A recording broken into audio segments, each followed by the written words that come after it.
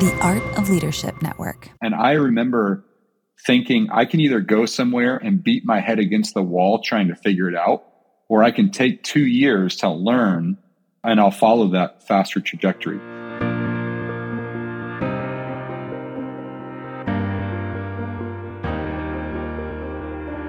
Well, what is up, Church Plant family? This is Mike Hickerson with the Unfair Advantage on the Ascent Leader podcast. I'm so grateful. Man, it's going to be a great show today. We've got David Hibiscus. We'll talk to him a little bit about what his name is, what his role is. I've been stoked for this. David has been a good friend. We met about a year ago and have really hit it off. It's one of those people who you're like, when you connect with, you're like, man, these are my people. And he's a super sharp leader. I'm really grateful for just the sponsor of this podcast today is Generis. Maybe you know that Generis exists to help like churches and schools and nonprofits develop a culture of generosity, and the very fabric of who they are is being a generous culture. And it's crazy because when we were church planting, I lead Mission Church in Ventura, California, and way back in 2010 when we were church planting and trying to figure it out, Jim Shepard and Generis, I randomly met him at a conference and he was so kind to me, and Generis has helped us personally at Mission with a bunch of our initiatives trying to develop a culture of generosity. I could not be more pumped about Generis and about what they do for churches and all the nonprofits that I know. If you have any questions, contact Jim Shepard and the Generis team at generis.com. That's GENERIS.com. I love them, and 2 thumbs up. So, man, David, so grateful to be here. I'm going to pronounce your name wrong, even though we're good friends. I've already made fun of you. Tell me your name. I want to hear about your family. I want to hear about your role, where you currently are, and give me all the details. Yeah. Let's go. Yeah, well, Mike, it's great to hang out with you. We've hung out in some different contexts. This is the first time on a podcast, and so I absolutely have a blast every time we're together. So I'm looking forward to this. To pronounce my name, first name is David, last name is Hibiske. So think about like you're like waving like hi, Hibiske. Now I grew up in North Carolina, so with that southern accent, people say Hibiske, but it's actually Hibiske. Okay. So that's the way you say it. Currently in Orange County, California at Saddleback Church. Moved down here last year with Andy Wood. From San Jose. So my role down here, I am the pastor of strategic ministry initiatives. We can jump into that more later. Most important. Am I allowed to say that means like you're assistant to the regional manager or assistant regional manager? It's close enough to either one. We'll just leave it like that. No, I'm teasing. I love the office quotes. Yeah. These are great. Family, but, please. Yeah, family. I mean, that's what's super important. So my wife, her name is Kendall. We just celebrated our 16th wedding anniversary this August. Oh, let's go. 16 Congratulations. Years in.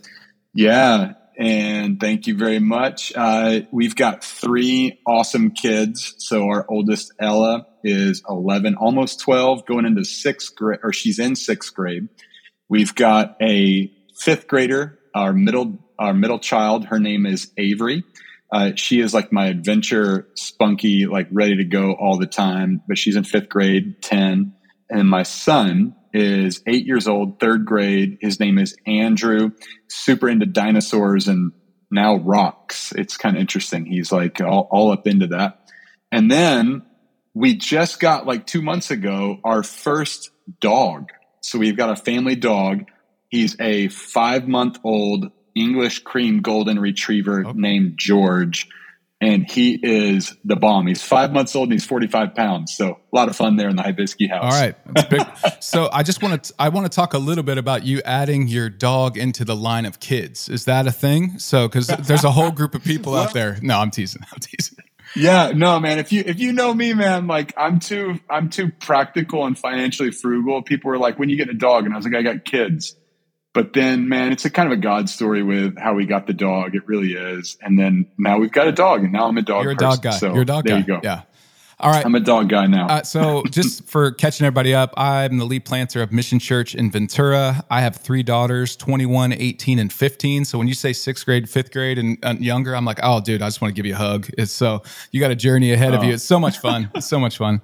But let's just talk about this podcast, which and you have a heart for church planters. You actually coach cohorts. We coach cohorts together with Ascent leader of church planters. And so, man, I'm super impressed with you when we've been around each other. And I just love to hear your church plant journey. And I just want to ask some questions that I think would be helpful for planters or spouses of planters or organizations that are planting or maybe people that are trying to think through church planting. We're just trying to help them know what we know, get it out of our heads, and trying to help the next generation. So give us your journey of planting. Yeah. And I come at it from a little bit of even different perspective than you would, Mike, or maybe some other people that you would have on here, because I've never been a lead planter, but I've been on teams in a second chair role. And so I think I can speak a lot to especially how to shape healthy teams. What does that look like from that second chair seat? To just kind of give you the quick bullets of my story. I grew up in North Carolina, Wilmington, right on the coast there, planned to be an airline pilot. And then God called me to ministry in college, and I turned from that towards ministry, and then just really had this prayer throughout my ministry has always been, God, I want you to be the one who opens the doors. So I don't want to force things open. I want you to open the door and you to lead. And that has been true in my story, that God has continued to open up those doors. So finish college, go to seminary at Southwestern Seminary. It's actually where I met my wife, Kendall, there in seminary, doing my Master of Divinity there. And then I met Andy and Stacy, our friends that we're now with in church number 2 down here at Saddleback with there as well in seminary. But in seminary, as we were coming, I came in saying, I'm going to do youth ministry. Like, I'm going to be a lifer in youth ministry. But then at a certain point, and probably a lot of people who have that similar story, God starts to work in your heart in different ways. And the shifts that happened for my wife and I after we had gotten married was twofold. One, man, are we supposed to go outside of the Southeast where our families are? Like, think outside the Bible Belt, go somewhere else. And then, are we supposed to do something like church planting? Like, am I supposed to be even like lead planter? Am I supposed to be a lead pastor? So I wrestled with that.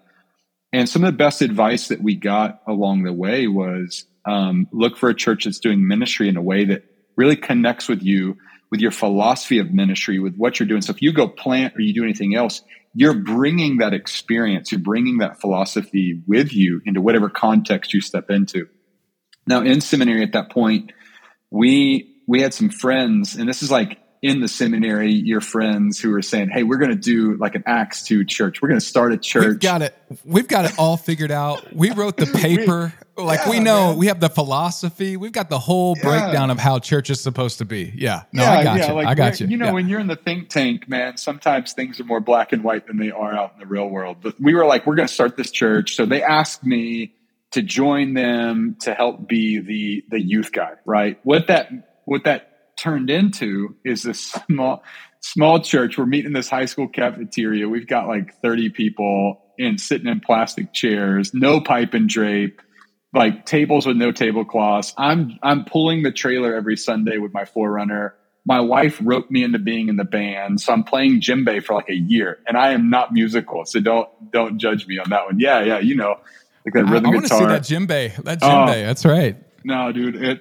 I mean, church planting is so sexy, by the way. It's so sexy. So yeah, it is until it isn't. So that's probably, you can quote that. But yes. But I think we got into this context in church planting there, and it was, you come out of something like seminary and you got all these ideals of what it should look like, or we're going to teach the Bible this way, we're going to do this, but you don't know anything. And I think we hit our heads against the wall a lot trying to figure things out and trying to learn, how do we reach this community? How do we do ministry in this context? And what I learned a lot in that time, I learned a lot about how to teach in a way that hits an unbeliever, how to set up your environment that's very welcoming and doesn't feel like you're walking into this huge environment with like 30 chairs in the middle of this room that could seat 500. Like, it's like, how do you create environment? So you're starting to see this because you're just stumbling over it. Then we went from that context and we were praying through as we finished seminary, like, what were we going to do? Like, where's God leading us? So again, that heart of outside the Bible Belt, looking for a place that's doing ministry in a way that connects with our heart so we can go learn.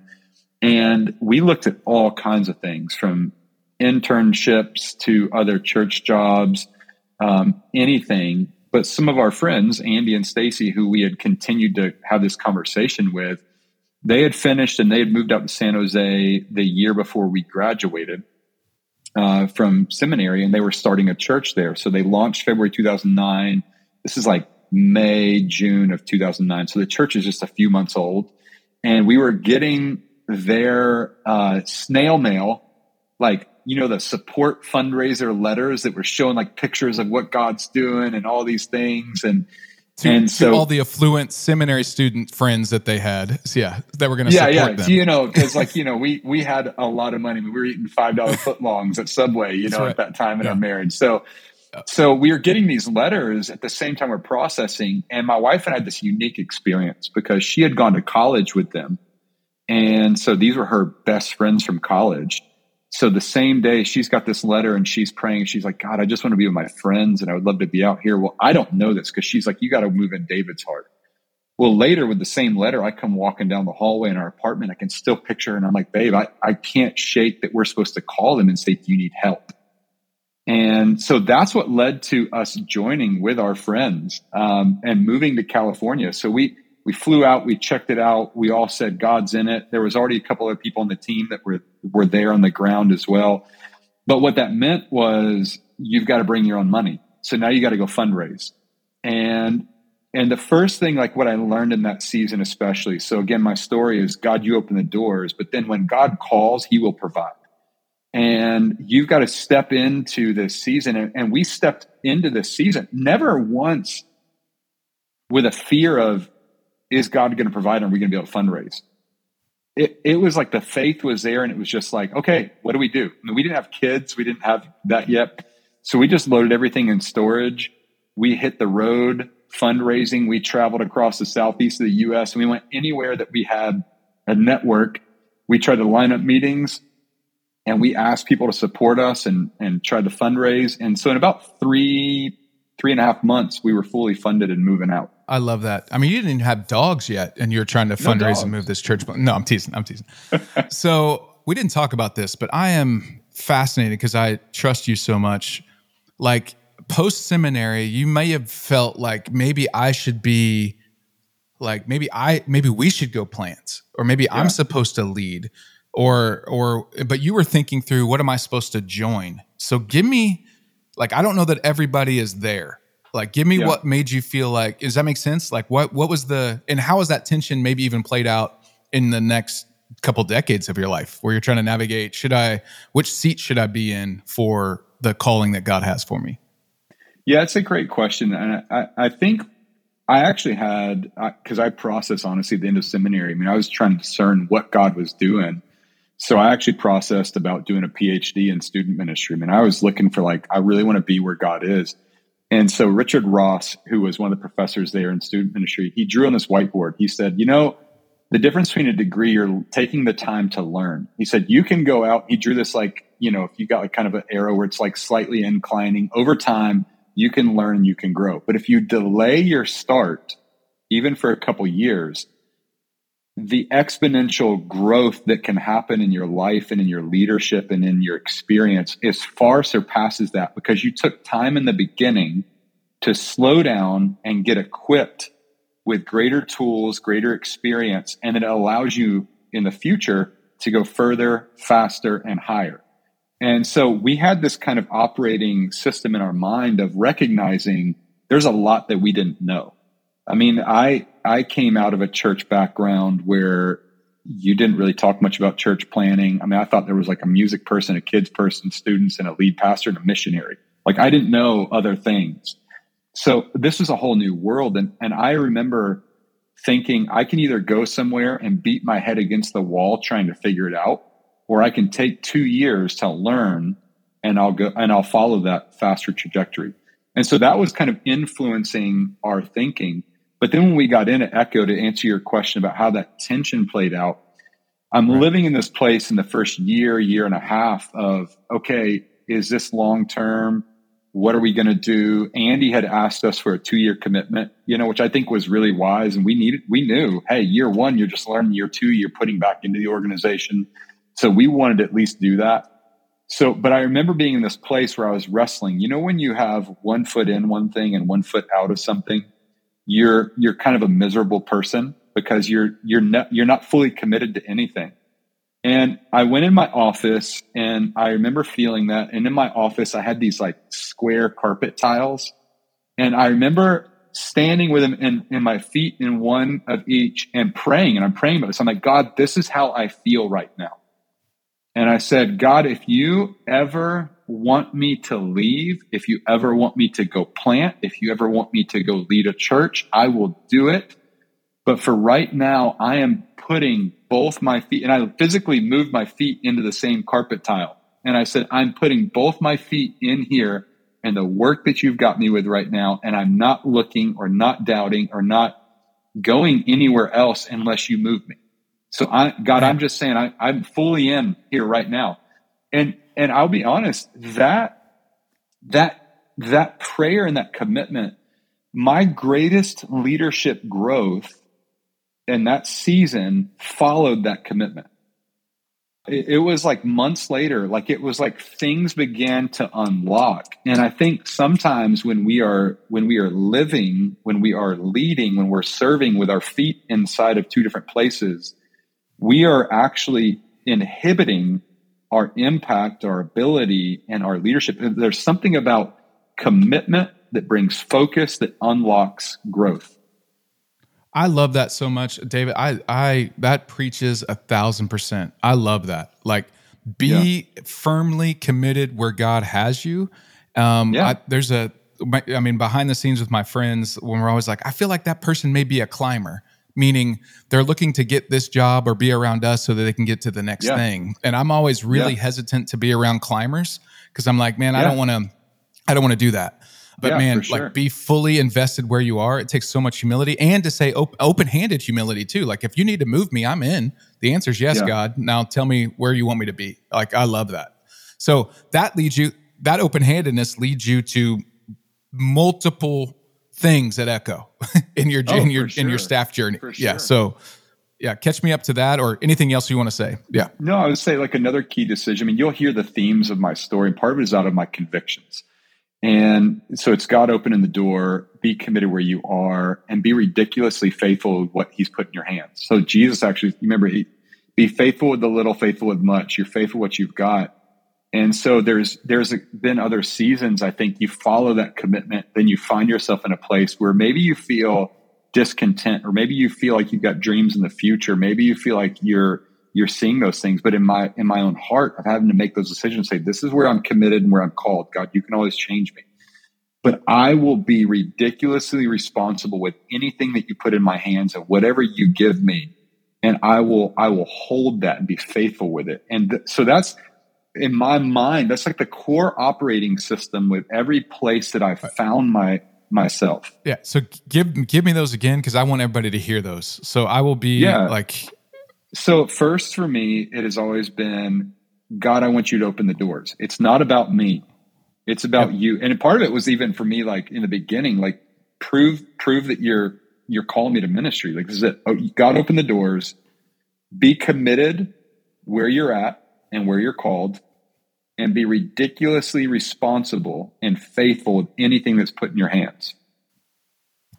Church planners, anyone that you want on your team, and personally, like put those, tattoo those if your denomination will allow it. So no, I mean, like that's gold, dude, for real. I 1,000% agree. So that shapes, going forward into my story, like those things began to shape. And I had a few key seasons where those decisions were made, and those became more concrete in me and in my story.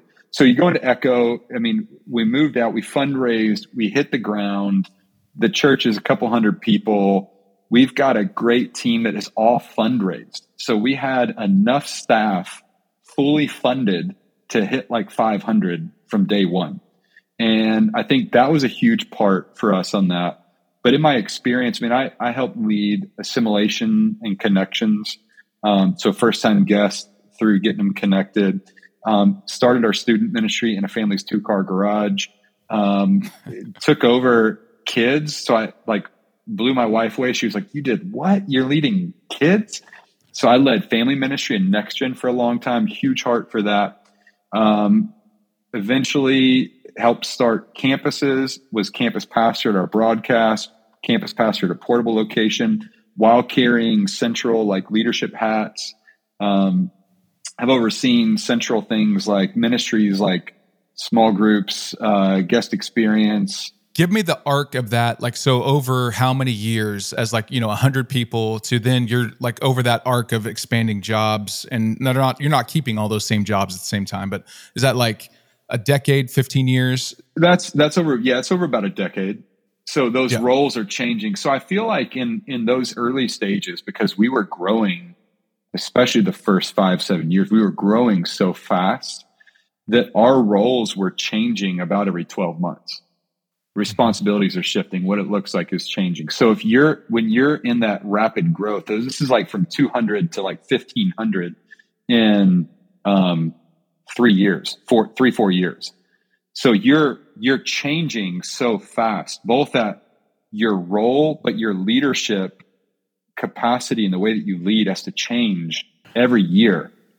Yeah. So let me ask you about that, because I feel like we all have leadership capacity challenges, especially when our seats change as planters or whatever, or a team or whatever. So what was the biggest leadership leap like in those seasons when you're like, man, I'm not prepared for this, or I don't have the capacity for this, or I'm not good at this?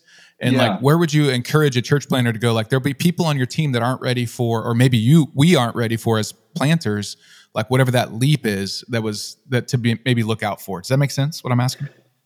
Yeah. I think I can give you two leaps. Okay. So one I vividly remember was 2012. I had this one coaching conversation with a guy named Bubba Thurman at Lake Point Church.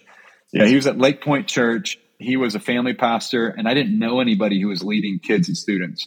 I had one phone call that I feel like changed my whole thinking about structuring and building teams.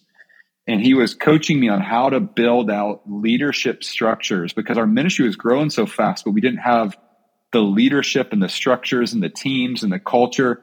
And in I kid you not, 1 hour phone call, he lit me up that I still go back today. And I go back to those principles on how to build out the buckets of responsibility. Who do I need to recruit? How do I do that? So I didn't know early on how to build teams with leaders under me that could carry major responsibility.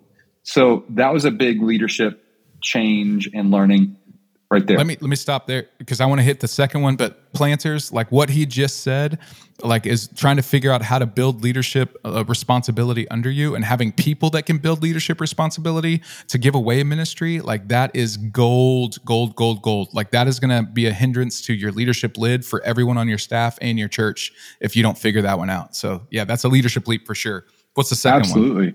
Yeah, the second one was the ability to lean into conflict and confrontation. And I think I grew up in context. We didn't really do a whole lot with like confrontation, or like, we're going to deal with like this conflict happened. We're going to get into all talking about it. But I married my wife, who is an Enneagram 8. And also she grew up in a family that like talked about if they had a fight or conflict, it was like every night talked about it. So I married her. So then we get married, and now I'm like, all of a sudden somebody wants to talk with me about conflict.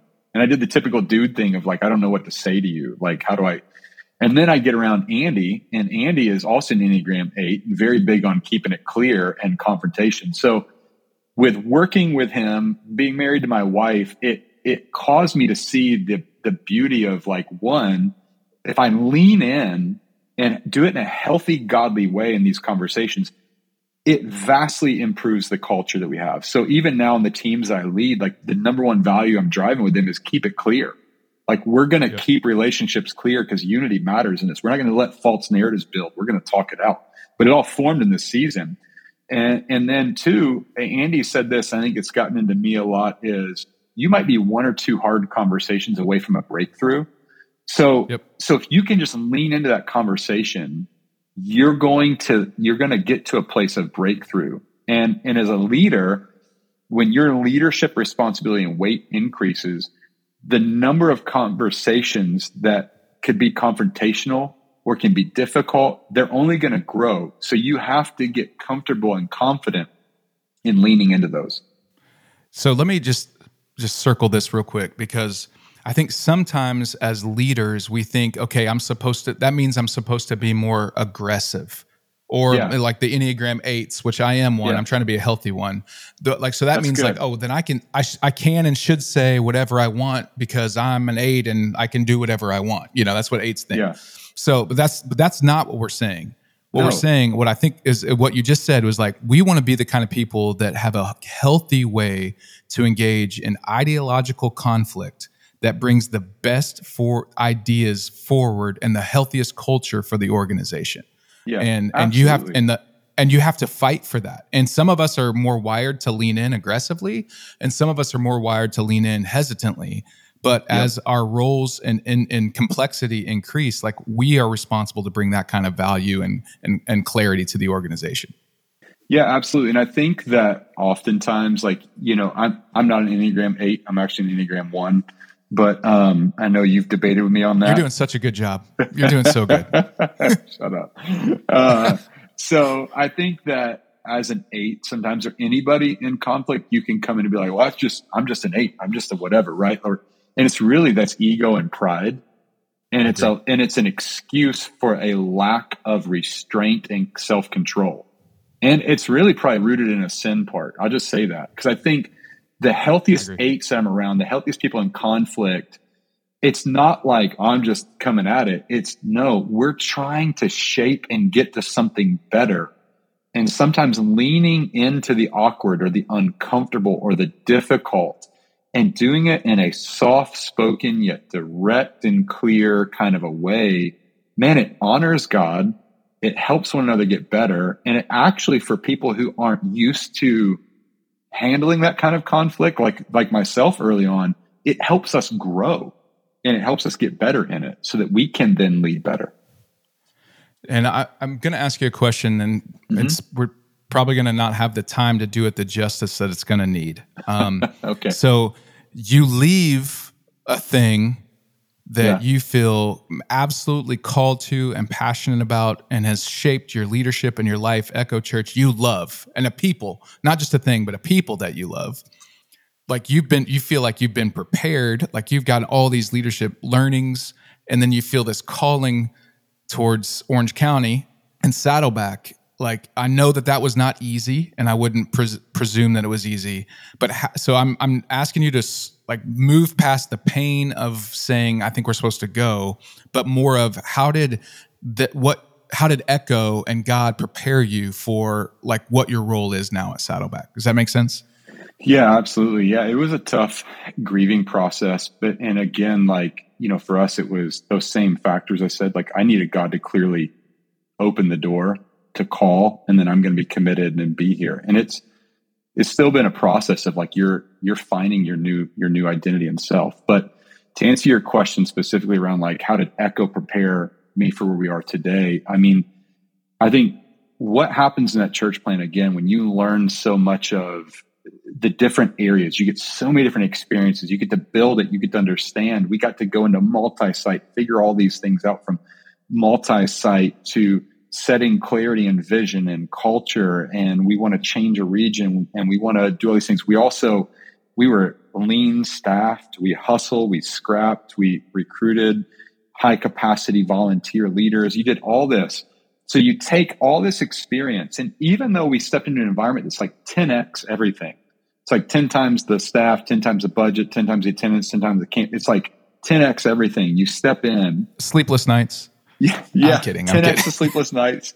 But you step into this environment, and there's so many of the skills of leadership, the thinking of leadership applies. It's transferable.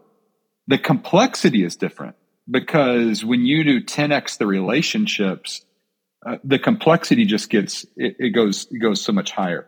So we stepped into that, but it really did prepare me in so many ways around the things that we were able to work on and develop around Central and campuses and ministry experiences, to step into this environment and also to help bring organization in it. I think the other thing that what Echo helped me with in my role is one of the things that I do bring to the table and am good at is helping bring one, clarity in chaos, and then two, bringing people together at a table where you've got cross-functional or cross-departmental teams together to help solve an issue and move things forward.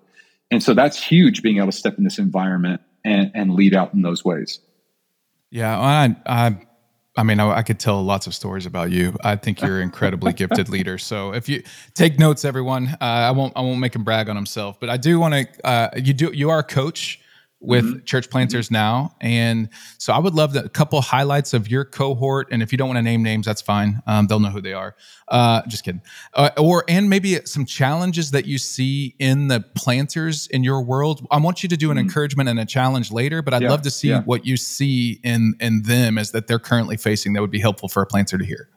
Yeah, no, I love it, man. I'm very passionate about church planting, about planters, and about their team.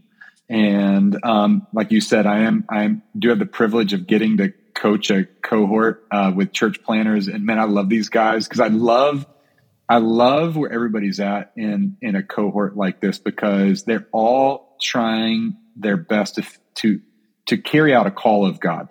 And I think that's the biggest thing. And so we had a great cohort gathering. We just did our first one back in October. We got to go to Bayside Church in Sacramento. We got to hang with Mark Clark, who planted up in Canada and is now down there. And we got to hang with Ray Johnston and just learn wisdom, man, from people who've been there. And it was so good. We got a text thread that we get to keep communicating on. And it's such a great group of guys from all over the U.S. How many gifts are on that thread? Well, I'm kidding. I think we get more pictures on there. So, okay. All right. That works. It's a great group of guys from across the U.S. We have one guy from Germany in there. I love it. So it's like we get this great context and conversations that are there. But I think to answer your question, like what I see, not just like with the guys that are here, but when I talk to different planters in different networks and around, is one, I've talked to some guys that it feels like the calling feels a little fuzzy and foggy. And people have always asked me, they've always said, like, David, why don't you plant, or why don't you be a lead pastor? And I said, to be real clear, because there's not a call and you can't get ahead of your calling. So I think like the calling to plant is very sacred and is one thing that I would never, if it's not very clear and confirmed, don't plant. But so I think that's huge. But I think with planters that feel the calling, some of the things that like I see and try to encourage them in is around their team. And sometimes when I've talked to different planters, the struggle that they have in recruiting their team, especially with recruiting people to move with you, to raise support, to give up their job, to do all this, to step into it, is they sometimes lack the confidence to ask somebody to do that. So one of my coaching just questions to them is like, well, do you believe enough in your calling for you to do that? Like, did you give up your job? Did you step out? Did you raise support? Did you do all that? Then why would you not believe in your call enough to ask somebody else to follow you in that call in the same way? Because if that is missing, there's a confidence in it, but there's a belief in the vision. The vision has got to be so white hot that I'm willing to say to other people, like, this is where we're going. You want to come with me, and I don't want you to miss out on it. Like, to truly believe, like, they're going to miss out. So if I could encourage planners, I think, and one big thing would just be, man, lean into that confidence and invite other people into it. Pray like crazy for them. Lean in and have a very clear conversation, painting the vision. Give a very clear ask of what that means. Means I'm asking you to do it for 2 years. I'm asking you to raise support. So you're going to raise your own finances. I'm asking you to move with us. I'm asking you to be in the community. I'm asking you, like, be very clear on it and watch God do some amazing things in how he builds your team. I couldn't say amen enough. Like, I would say I get so annoyed at planters, and this is my 8 coming out. So stop saying no for people. Like, we proactively say no to God's call on their life because we don't think that they will. Stop saying no for people. So invite them in. They can say no, but don't say no for people. I get annoyed at myself still. I'll be like, they probably won't do it. And I'm like, why am I saying no for people? Who knows what God would want to do? No. Yeah. Don't say no. Because there's people who are crazy enough to believe it and step out in faith. And planters, when you have a great team, every plant that I watch, when they have a great team, again, remember earlier in the story, we talked about like, how did I go further and faster? It's like, if I've got the great team, they're going to go further. They're going to go faster. They're going to have more joy along the way because they got community from day one when they drop in somewhere. And then they're going to have a greater impact. So I can't say enough about making sure you're planting with a team and not just by yourself. Man, this is, we've talked for hours, so we could always talk for hours. So give me, for sure. You may have already hit on one of the encouragements. So if it's the encouragement, and just maybe circle back on it, and maybe a challenge and an encouragement for any planter or anybody that loves planting or is considering planting or is going to share this with a planter. Like, just give me a big view of what you would say to a planter. Yeah, I think the one encouragement I would say is to make sure that you rest so that you don't quit.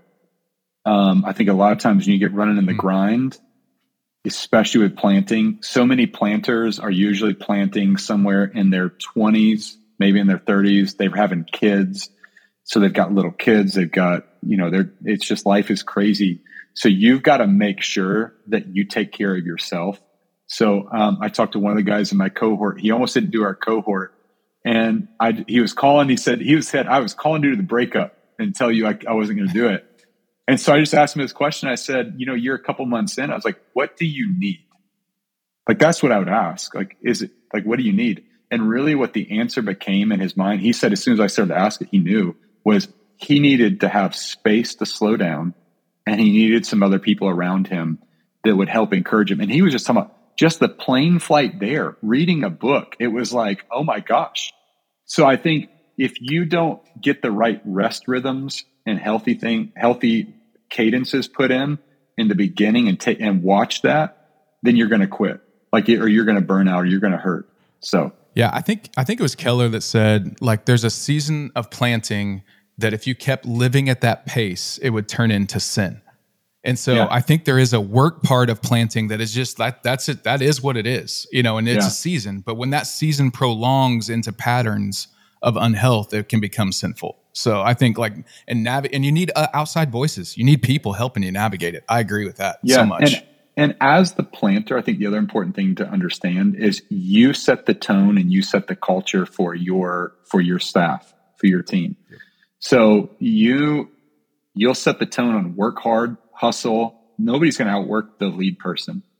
But then you also have to be the one who sets the rhythms and cadence that says we're a team that values rest and values our marriage and values our kids. And you've got to model it and create that. So there you go, and rest. The one challenge I would say is, this is something I've currently been thinking about as I work with our worship production, communications, and teams. We've been having this conversation around, we don't want to program out the presence of God. And I think there are times it's the marrying too of spirit and strategy. Like, God's given us a brain, he's given us wisdom, we can strategize and we can work, but the begging for his spirit to be all inside of our strategy. And so often when we get hustling, and even when we get learning and we get in these conversations, we can start going, what's the best hack? What's the silver bullet? What's the best way to plan it? What's the and we start to get into all this, and all of a sudden we have programmed out the presence of God. Like, the presence of God is not in it because we don't need him, because we've relied too much. So this gets practical, and how we're trying to think is one, really trying to sit down and go, okay, is prayer part of what we do? So Mike, before we filmed this, we just talked about, we prayed for this podcast before we filmed it, saying, God, we need your presence in this, because there might be a planner who's about to quit. There might be somebody who needs you. So are we praying through everything? Are we seeking God? Are we leaving some space and margin for interruption from the Holy Spirit? Are we begging him for his presence to be here? And so if I was encouraging a planner, I would say from day one, you got to have a strategy, but you also got to have a prayer strategy that's meeting that, saying, God, we're begging for your presence and everything. We're ready to pivot wherever we are, including in our service. Don't over-programmed to the point where God can't move and his presence isn't there, where you're so reliant on a click track that you're not reliant on him to move. So just something to sit with, pray with, and think about. No, let me just double down on that. I agree. Let's not get so good at strategy that we don't need God to show up because we got this church thing figured out. Like that would be an awful next generation of leadership baton to pass. And so much of thinking about that is, it's very easy it sounds good. Like everybody can be like, I don't program out the presence, but so much of it comes into a heart piece. Like nobody knows if you are actually asking for the presence of God, or if you're operating in your human ability. You do, and the Holy Spirit does. I do. So it's such a heart piece to say, God, search me, and I want to have your presence in my life. Dude, David, this has been a great conversation. I am so grateful for you, grateful for your leadership. I am grateful for your humility, your confidence, your giftedness, grateful for your family and your dog. So I literally, Me too. we could talk forever. Man, I'm just so grateful. So planters, I hope this was helpful for you. Man, go back and listen and take some notes of some things that may be challenging and talked about with your team. And I would say do not do this alone. Ascent cohorts are great, or some kind of community to get people outside voices in to help you have some space, but also think and know that you're not alone in this journey. So make sure you check that out. Ascent Leader, you're going to want to make sure that you get connected. So David, thank you. And hopefully you can have a closing word for us that's very impactful. So what would you like to say? Again, I just think about that part that God is the source of all hope and peace. And sometimes when we're grinding, we start to lack his joy and that peace. So I just would encourage you, with whatever you are carrying right now that is causing you to feel anxious, to take some time to pray about it and sit in your prayer closet and just say, God, I'm giving you this. And whether it's an area of I need to say, God, you've got to open that door, or I'm going to stand and be committed in this. Maybe it's an area of responsibility. Just say, God, I trust you in it. And he will be there. He'll work that process in you, but be open to that. Man, I love it. All right. Catch you later, guys. Much love. Peace. Take care.